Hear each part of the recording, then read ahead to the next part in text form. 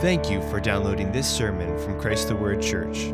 If you would like more information on how Christ the Word is reaching, raising, and teaching generations in Northwest Ohio and Southeast Michigan, please visit us online at christtheword.com. Will you stand for the reading of God's Word? On that day, some Sadducees who say there is no resurrection came to Jesus and asked him a question, saying, "Teacher, Moses said if a man dies having no children, his brother as next of kin shall marry his wife and raise up a seed for his brother. Now there were 7 brothers with us, and the first married and died, and having no seed, he left his wife to his brother. So also the second, the third, down to the 7th. And last of all, the woman died. In the resurrection, therefore, whose wife of the 7 will she be? For they all had married her." But Jesus answered and said to them, "You are mistaken, not understanding the Scriptures nor the power of God. For in the resurrection they neither marry nor are given in marriage, but are like angels in heaven. But regarding the resurrection of the dead, have you not read what was spoken to you by God, saying, 'I am the God of Abraham and the God of Isaac and the God of Jacob'?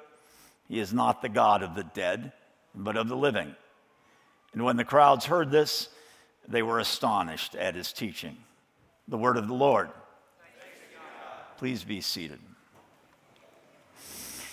Heavenly Father, we come before you asking you to reveal yourself through your word. May it not come through human words, but Father, through your word and your power, by your Holy Spirit, bringing conviction. We pray it in Jesus' name, amen. So we're in the midst of a series of tests of Christ that occupy a portion of the last week of his life. The enmity to Jesus of the leaders of the Jews is well stoked at this point. They have grown in their appreciation of him and their hatred of him as they've seen his power and the authority that he wields as he teaches, the miracles that he performs. They have, in a sense, given up on defeating him when he, prior to this final week, just a few short days, maybe a week or two prior to his triumphal entry, when he brought back from the dead Lazarus, the rulers of the Jews said, "Look, everyone's going over to this man. We can't do anything against him. Look at what he's doing."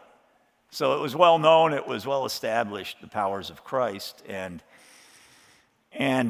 he was well hated at this point. And so we see a series of tests. Not all of them are labeled tests, but they're all clearly tests of Jesus that take place in this final week. There had been 2 tests of Christ that had taken place before in Matthew. Maybe there were many, but at least 2 are mentioned that took place before the events of this final week, in which there are really 3 or probably 4. I know I said 3 last week, but probably this last one is a test, though it's distinct in certain ways. But we'll look at that next week. The tests that have taken place thus far are found in Matthew 16, where the Pharisees and the Sadducees together come to Jesus and they say, "Teacher, good teacher, show us a sign from heaven."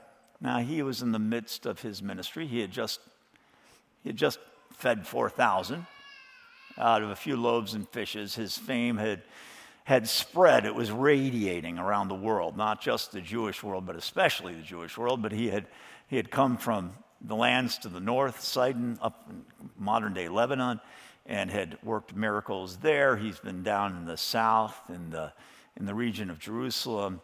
And in Matthew 16, they come to test him, to say, "Give us a sign from heaven." They are not satisfied with what they have seen or what they have heard. They want an explicit sign given them. They want something that is directly from heaven for them in Matthew 16. And Jesus says, "I'm not going to give you any sign. The only sign you're going to get is the sign of Jonah." In Matthew 19, the Pharisees alone come to Christ and they ask him a test about divorce. They say, "Teacher, Moses in his law said we can divorce. Is it possible, is it right to divorce for any and every reason?" Trying to pin him on the horns of a dilemma, to make him choose one or another of 2 unattractive options. Either he can say, "Yeah, it is," and seem dissipated, immoral. Yeah, you can just run off from your wife for whatever reason. Or to make him seem against Moses, who had said that divorce was possible. And so that was the second test prior to this final week. Now, during this final week, there are a series of further tests, and the first of them comes through the priests and the elders. Jesus is teaching in the temple, and we saw this several weeks ago. He's preaching in the temple. The high priests and the elders of the people, the creme de la creme of Jerusalem in terms of religious leadership and secular leadership of the Jews, not the Romans, come to Christ and they say, by what authority are you doing these things? They have seen him come in the triumphal entry, and they've seen the children praising him and the clothes thrown before him and all this stuff, and they're saying, and then they've seen him cleanse the temple, their temple, where they rule. And then they've seen him start teaching in the temple, and the crowds gathered around him, and their crowds and their temple, and they're upset, and so they say, by what authority? And he asks them, by what authority did John do what he did? And they can't answer, and so he dispatches them. Then last week we saw the Pharisees and the Herodians come. Pharisees are now, at the point of last week, are now coming with a second group that they are, in a sense, committed enemies of. The Pharisees and Sadducees are committed enemies. And yet the first test of Christ is them coming together for a sign. Then last week they come with the Herodians, and it is two diametrically opposed groups within the politics and the religious sphere of Jerusalem. They come together against Christ because both are threatened, and they're willing to make common cause. The enemy of my enemy is my friend, and so that's what ties them together. Today we see the Sadducees come alone, and as we've seen the Pharisees do with the question about divorce, now the Sadducees, they take their turn in attacking Jesus and asking him this question about the resurrection, this hypothetical situation, which they present as perhaps a real situation, but we all understand as hypothetical, because they deny the resurrection. They have two goals in mind by asking this question. They want to make it clear that the idea of a resurrection, which they deny, is nonsense. And in so doing, to come against Jesus, who has talked over and over about his kingdom and in the resurrection. He talks about the resurrection all through his ministry, and they want to attack him on that principle and make it clear that he's talking nonsense and isn't to be relied upon. And they've come up with this example, this hypothetical reason for dismissing the resurrection. They also, at the same time, if they can get Christ on the resurrection, they're going to score points against the Pharisees, because the Pharisees and the Sadducees are sort of irretrievably opposed over a whole series of things, culminating in a sense in the Pharisees saying, yes, there is a resurrection, and the Sadducees denying the reality of it. Their opposition is so great on this issue that later in the book of Acts, we find Paul standing in front of the Sanhedrin, which is where these two parties would come together in the ruling of the Jews, and saying and shouting out, I am on trial for my belief in the resurrection, which immediately pits the Pharisees against the Sadducees, and the Pharisees say, well, let him go. He believes the truth. And the Sadducees say, away with him, because he has said he believes in the resurrection. And so Paul uses this opposition to his advantage in the book of Acts. Here they come and they want to put Christ down. They want to show him to be illogical and therefore unscriptural as they see it, using this story. Now, I think it's important to understand that if we look through the enemies of Christ, and they're ranged from the Herodians to the chief priests, to the elders of the people, to the Pharisees, to the Sadducees, that's 5 different groups of people. We might be inclined to say that the people we're closest to being, the ones that we come closest to finding in our hearts and in our lives are the Pharisees, the ones who say you've got to be utterly particular in your obedience, that it's your obedience that causes God to look to you with favor. It's your obedience, and you force God's hand by your obedience. You make him propitiated by you satisfy his sense of justice by the things you do, by your tithing, by your observance of all the law. And so they were big on the law. And we'd say, well, that's probably who I'm closest to. But I want to challenge you on that this morning and say, is that really who you're closest to? I think the group that we may well be closest to out of these five is the Sadducees. Because these men they are ruthless rationalists. And they are ruthless rationalists because they are, in their hearts, utter empiricists. They do not trust their hearts, they trust their senses. What they can see, what they can touch, what they can taste, what they have heard. These are the things that they are convinced of and nothing else. They are empiricists. And out of their empiricism, I will believe it if I see it. They are rationalists. That's why they came to Jesus with the Pharisees and said, give us a sign, Jesus. Give us a sign. Now, he's in the midst of doing all these signs, isn't he? And his whole ministry was signs.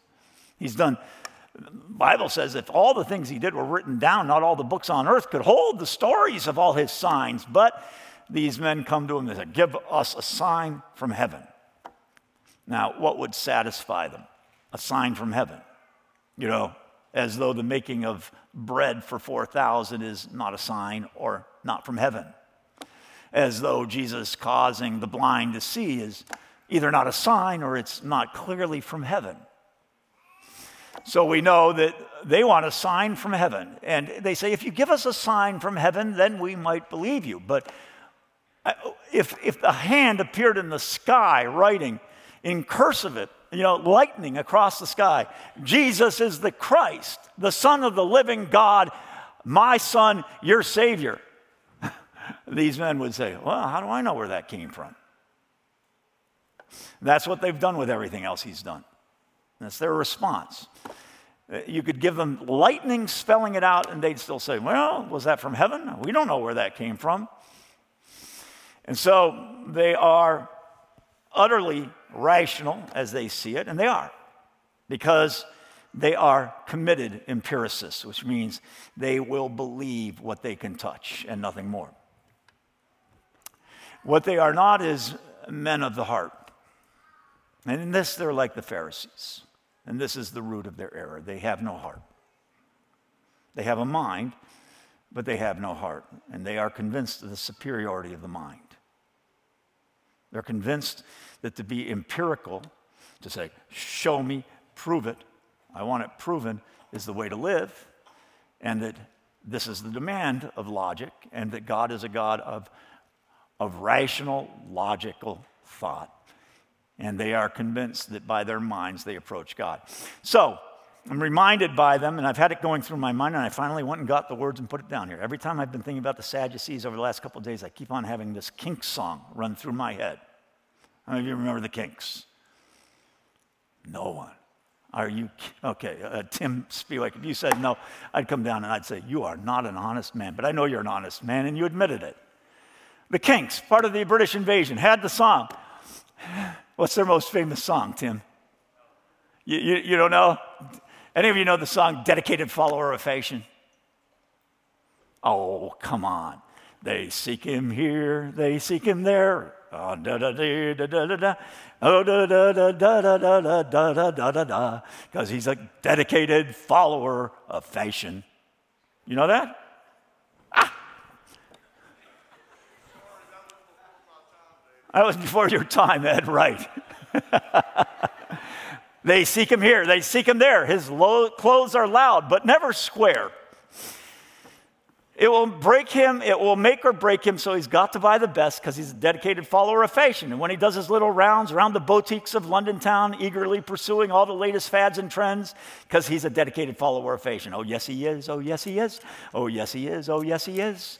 He thinks he's a flower to be looked at. And when he pulls his frilly nylon panties right up tight, he feels a dedicated follower of fashion. Oh, yes, he is. Oh, yes, he is. Oh, yes, he is. Oh, yes, he is.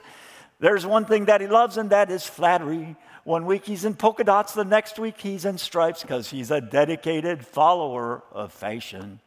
They seek him here, they seek him there, in Regent Street and Leicester Square, Everywhere the Carnabetian army marches on, each one a dedicated follower of fashion. Oh, yes, he is. Oh, yes, he is. Oh, yes, he is. Oh, yes, he is. His world is built around discotheques and parties. This pleasure-seeking individual always looks his best because he's a dedicated follower of fashion. Oh, yes, he is. Oh, yes, he is. Oh, yes, he is. Oh, yes, he is. He flits from shop to shop, just like a butterfly.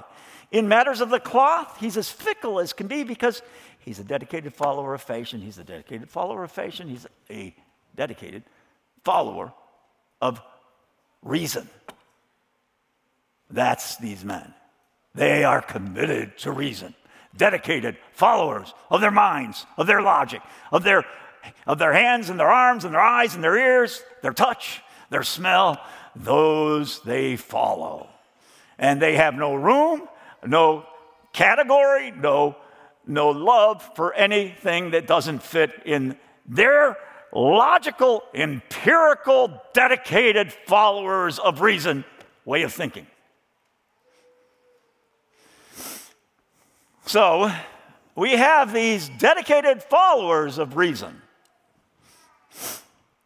And we say, oh, how benighted, how dark their understanding.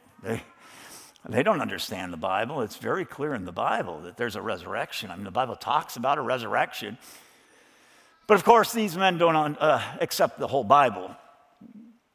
They accept portions of the Bible, and portions of the Bible they don't like. And what are the books that they like? Well, they're the Pentateuch, the 5 books of Moses. Those are the only books that they accept. To them, the rest are like those books of Tobit and Wisdom are to us, apocryphal. Maybe wise, but not authoritative. They accept Genesis, Exodus, Leviticus, Numbers. And that's their canon. That's all they have. They believe that God in those books does not teach anything about a resurrection, and they're unwilling to go elsewhere in the Bible because if you go elsewhere, you see David say of his son who died, he will not return to me, but I will go to him, right? Remember, he says that when his son dies as a result of the sin that he committed with Bathsheba. A clear statement of the resurrection, right?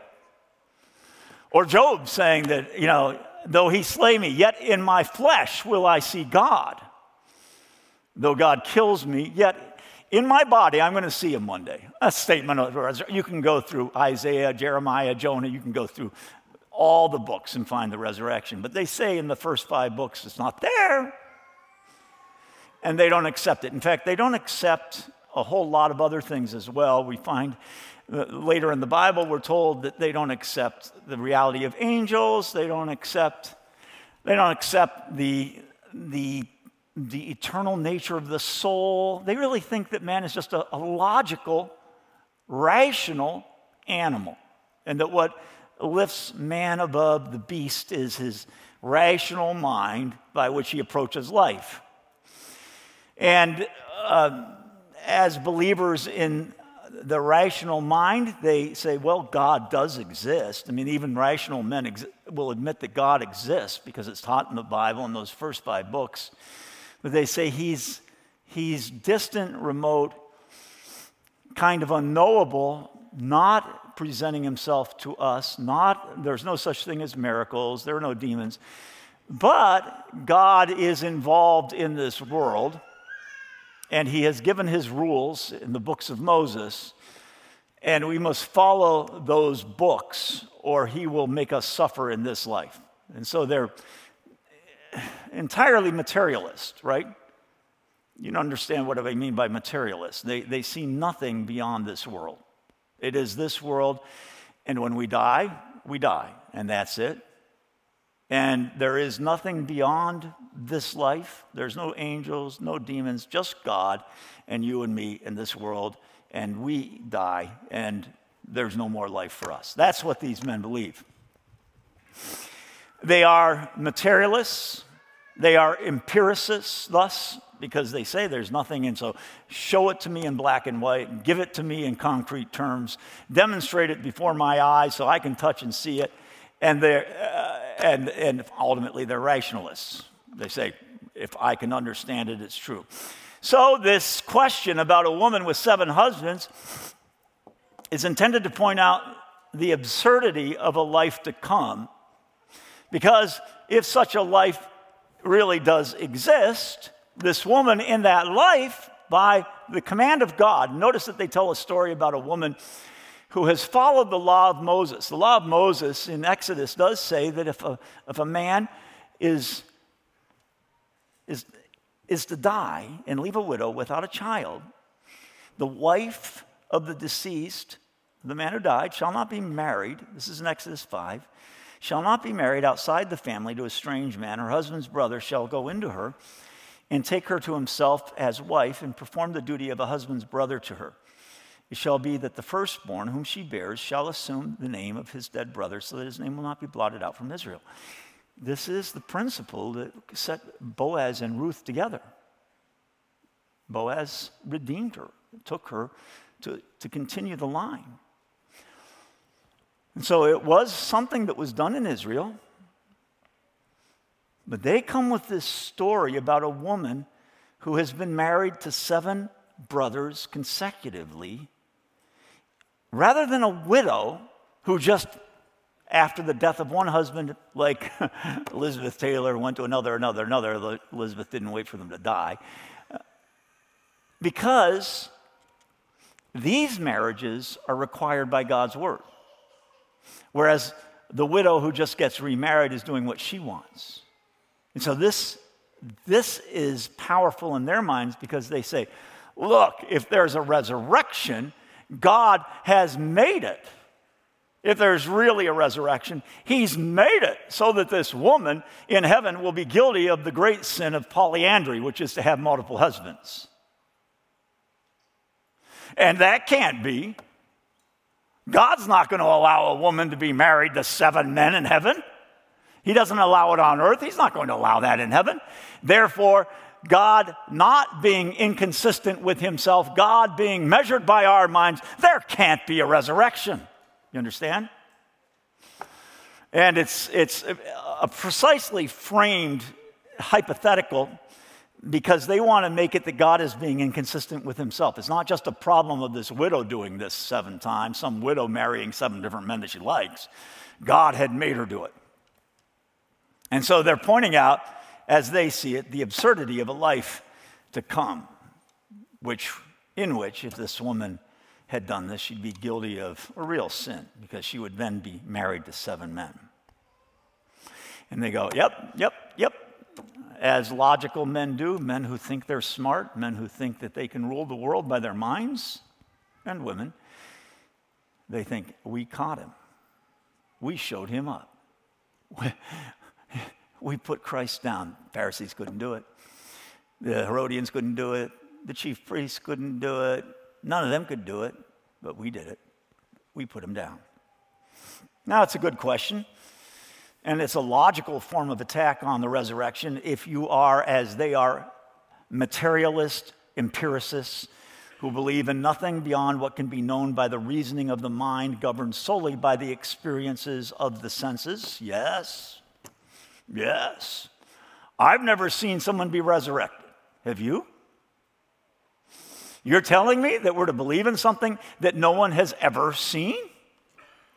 I've seen bodies go into the ground. I've never seen them come back.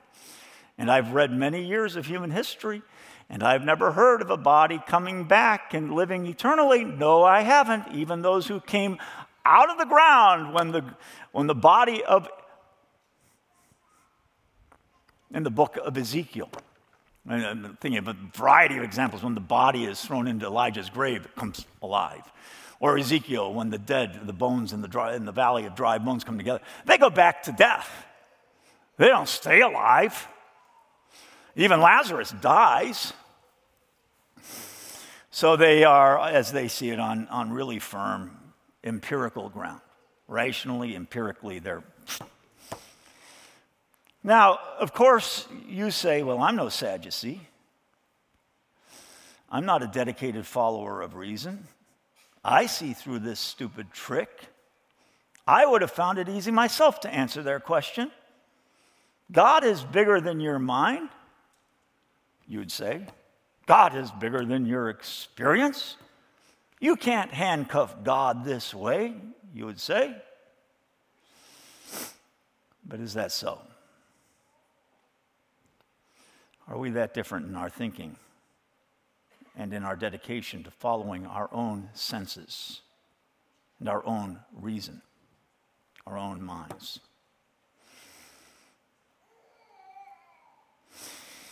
So Jesus responds to these men and to you and me.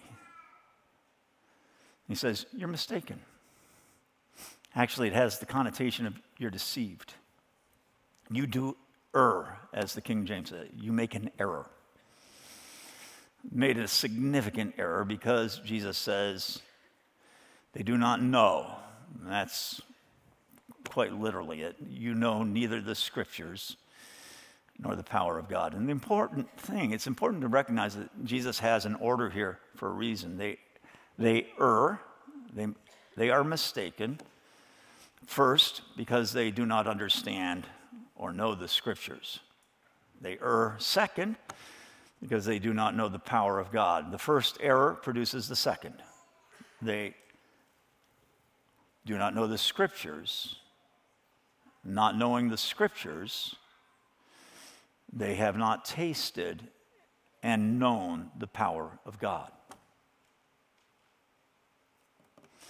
Both these statements, you do not know the Scriptures and you do not know the power of God, are statements of a deeper knowledge than simply what comes through the eyes.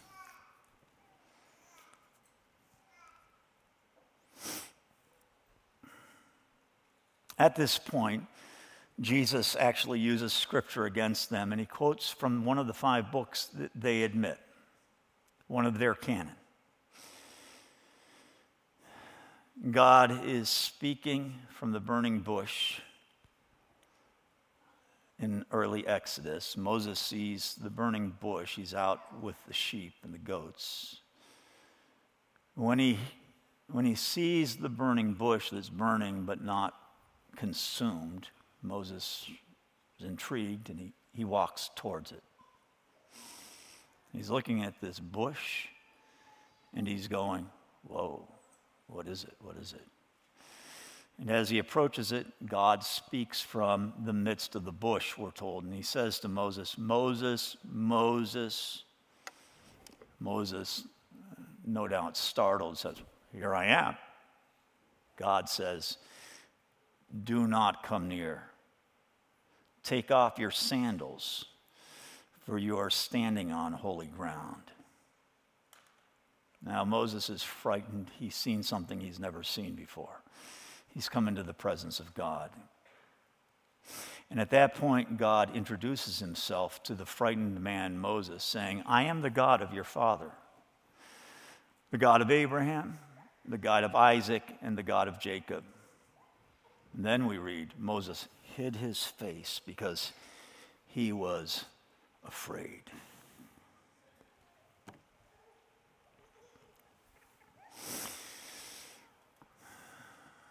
Now, the point Jesus is making by quoting this from Exodus, a point which the Sadducees, because they do recognize Exodus, have to acknowledge, is that God is speaking of a relationship to Abraham, Isaac, and Jacob, to Moses in the present tense and a current reality, an ongoing relationship. Not I was, but I am. And that despite the patriarchs having all died over 400 years before. Jesus then says, he is not the God of the dead, but of the living. Making clear that if God is still their God, that they still exist to him. Now, it is a telling blow to the Sadducees in every way. It's what you call a coup de main. It's like he comes in and just wipes them out. It's like a Michael Jordan slam dunk. Because he not only is proving from their books the reality of the resurrection, But he's doing so in the midst of saying to you, you're ignorant. You just don't know. You just don't get God.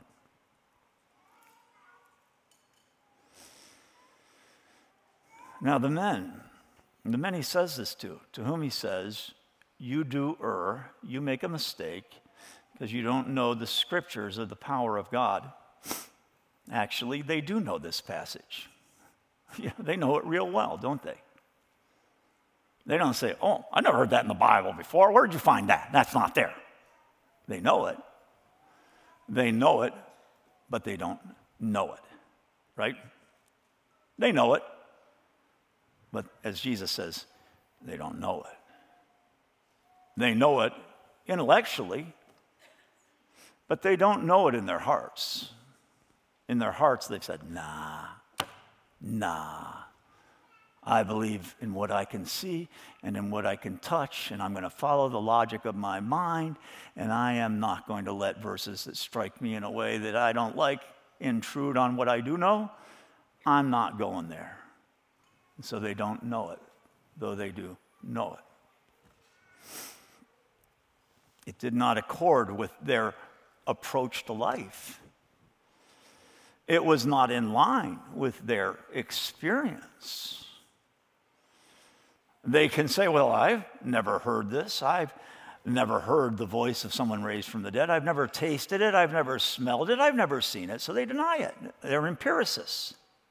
Prove it. Demonstrate it. I'll believe it when I see it. Rationalists. Dedicated followers of their minds and their reason. Doesn't make sense. I haven't seen it. I don't believe it.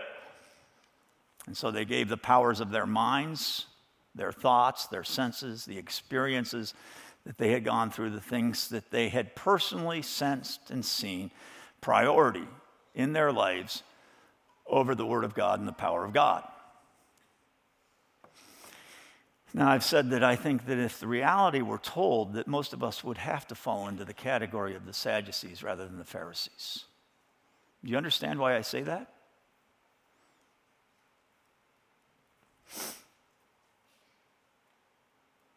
They were wrong because they didn't know Scripture. They did know it, but they rejected it, and so they'd never tasted the power of God. They thought themselves bright, logical, brilliant pillars of reason, dazzling. Their own minds, supremely logical and reasonable, and yet they were terribly and eternally wrong. Reason can be a very good servant, but it is a terrible master in your life.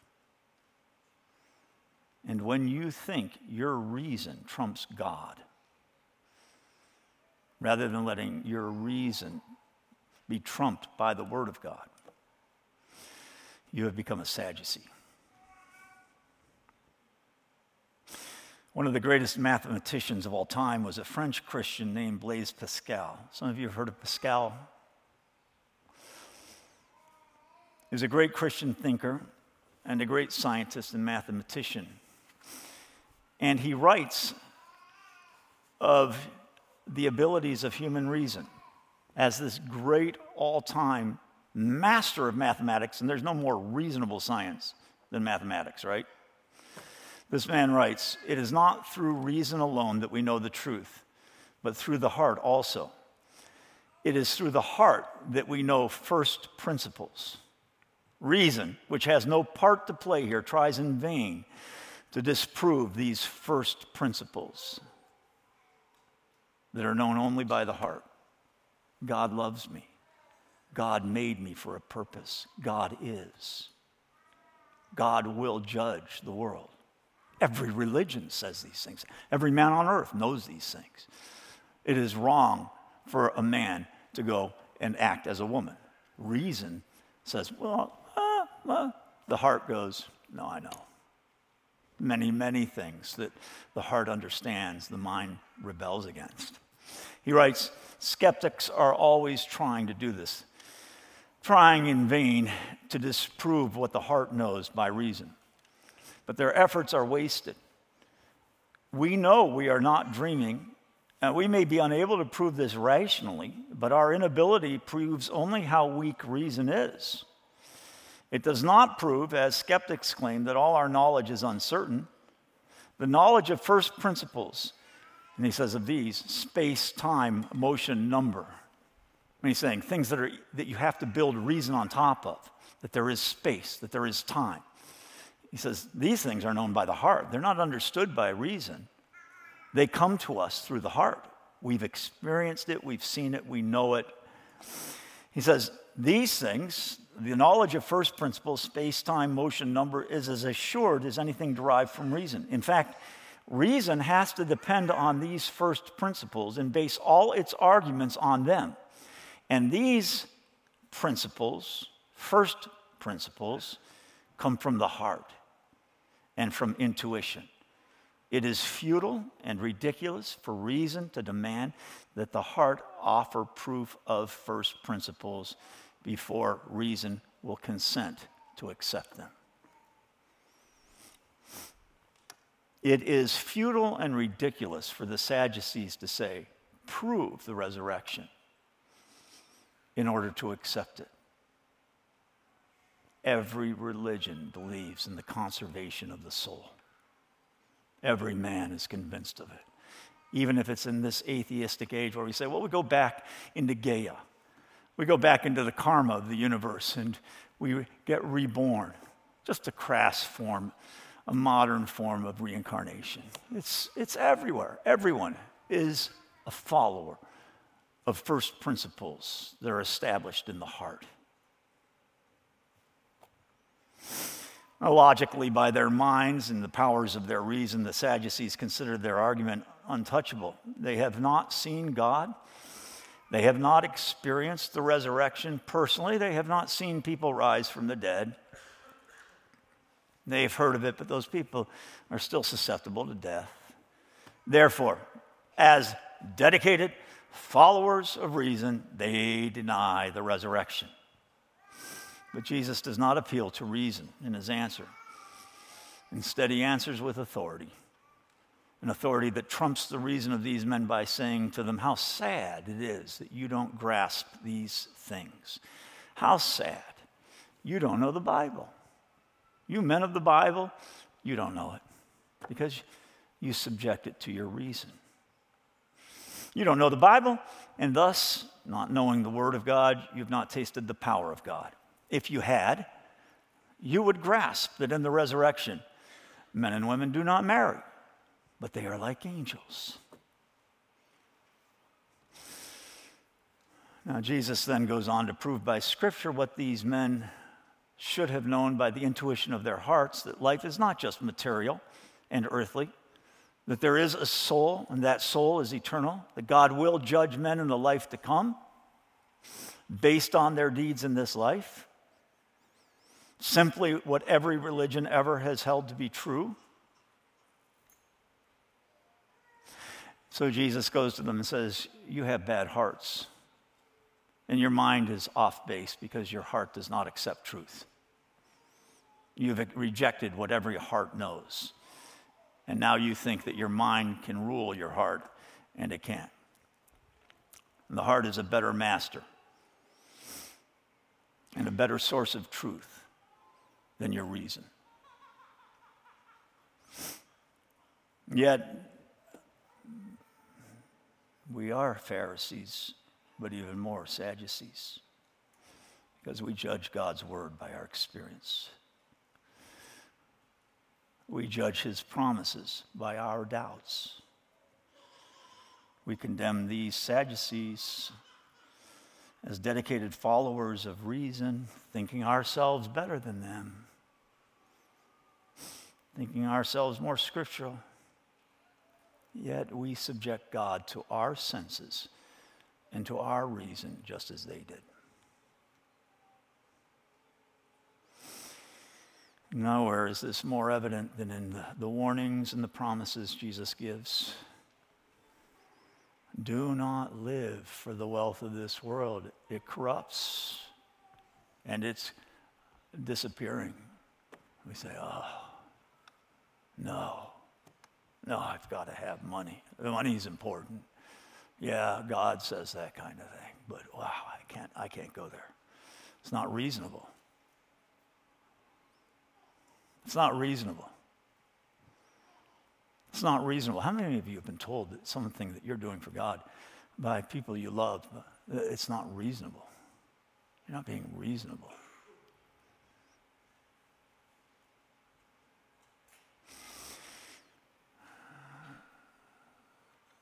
But nowhere do we find our heart harder to God than the promises he gives. Listen, God says these things to you.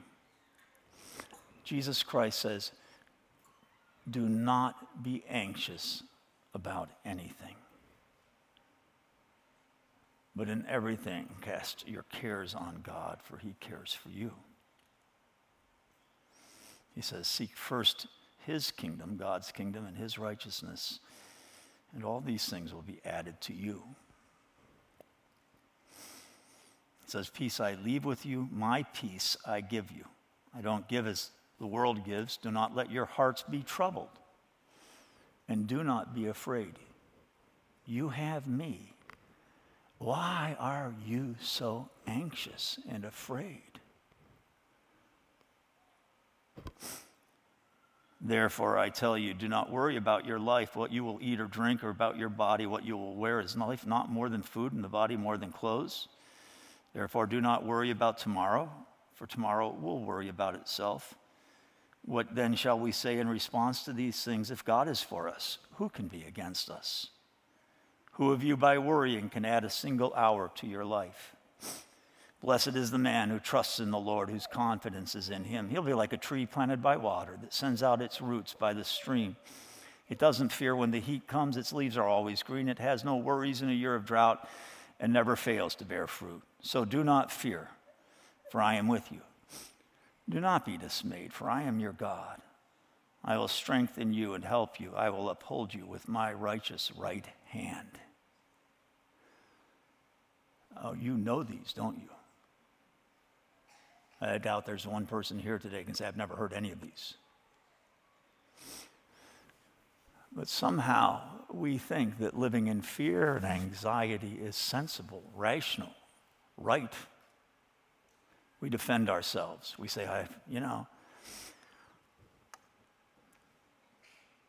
my father was a wicked man. He beat me. I can't trust God. I can't go there. I haven't seen it, All I've seen are bad things, and I'm not going to trust God. And we're just like the Sadducees. We judge God's promises and truthfulness by our experience, and we won't go where we don't want to go.